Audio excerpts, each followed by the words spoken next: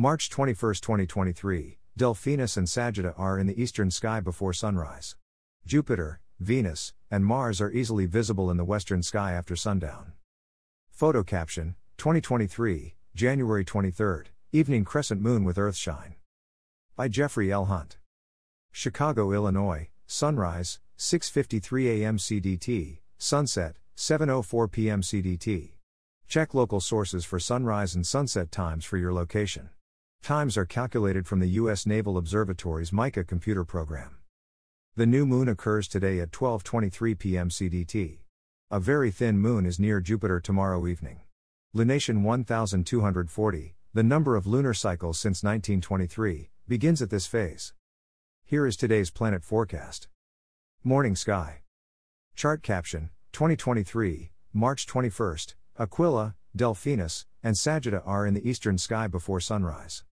An hour before sunrise, the summer triangle is in the eastern sky. Altair, meaning the flying eagle, is the southern vertex of the triangle. It is the brightest star in Aquila, the eagle.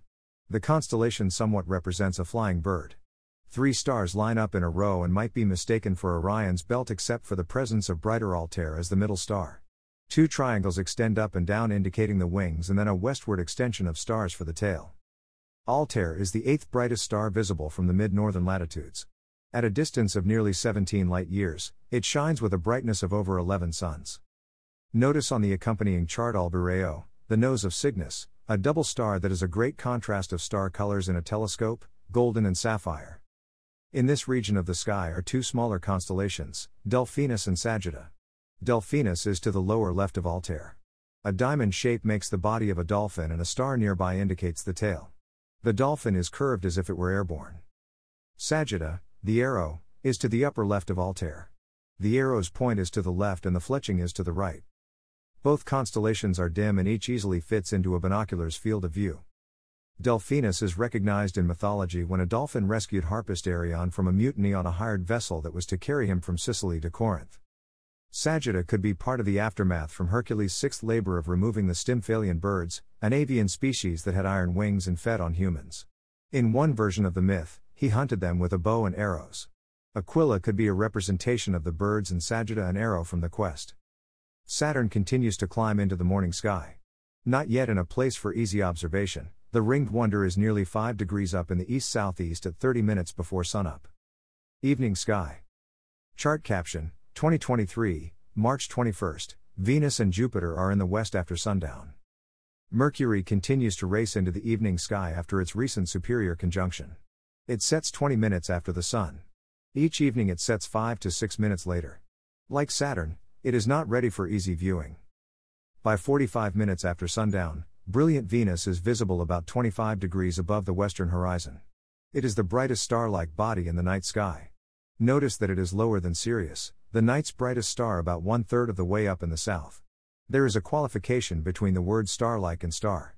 The 5 brightest planets, Mercury, Venus, Mars, Jupiter, and Saturn, look like stars to the unassisted human eye, but they are worlds that shine from reflected sunlight. A star makes its own light, like the sun, but they are much farther away and appear too dim to make daylight on Earth. Jupiter, over 5 degrees above the western horizon, is 19.5 degrees to the lower left of Venus. Find a clear western horizon to see the 2 planets.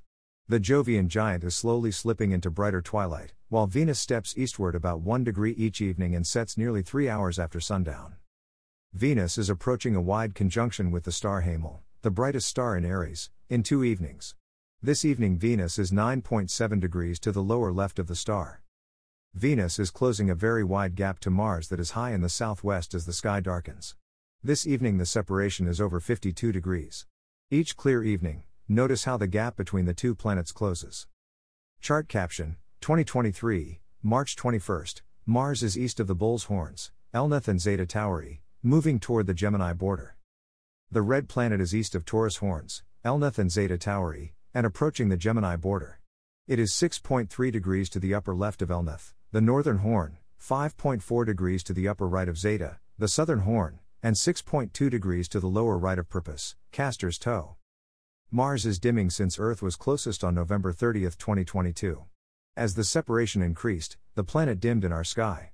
This evening it is dimmer than Capella, to its upper right and nearly the same brightness as Aldebaran, Taurus' brightest star, to its lower right.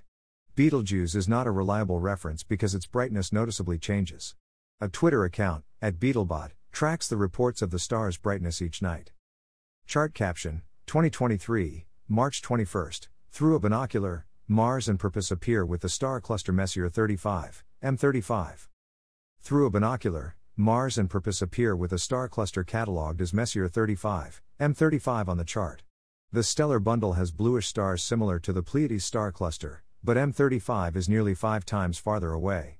As the waxing moon moves into the sky, the brightening moonlight whitewashes dimmer celestial wonders. Look for the cluster through a binocular during the next few evenings.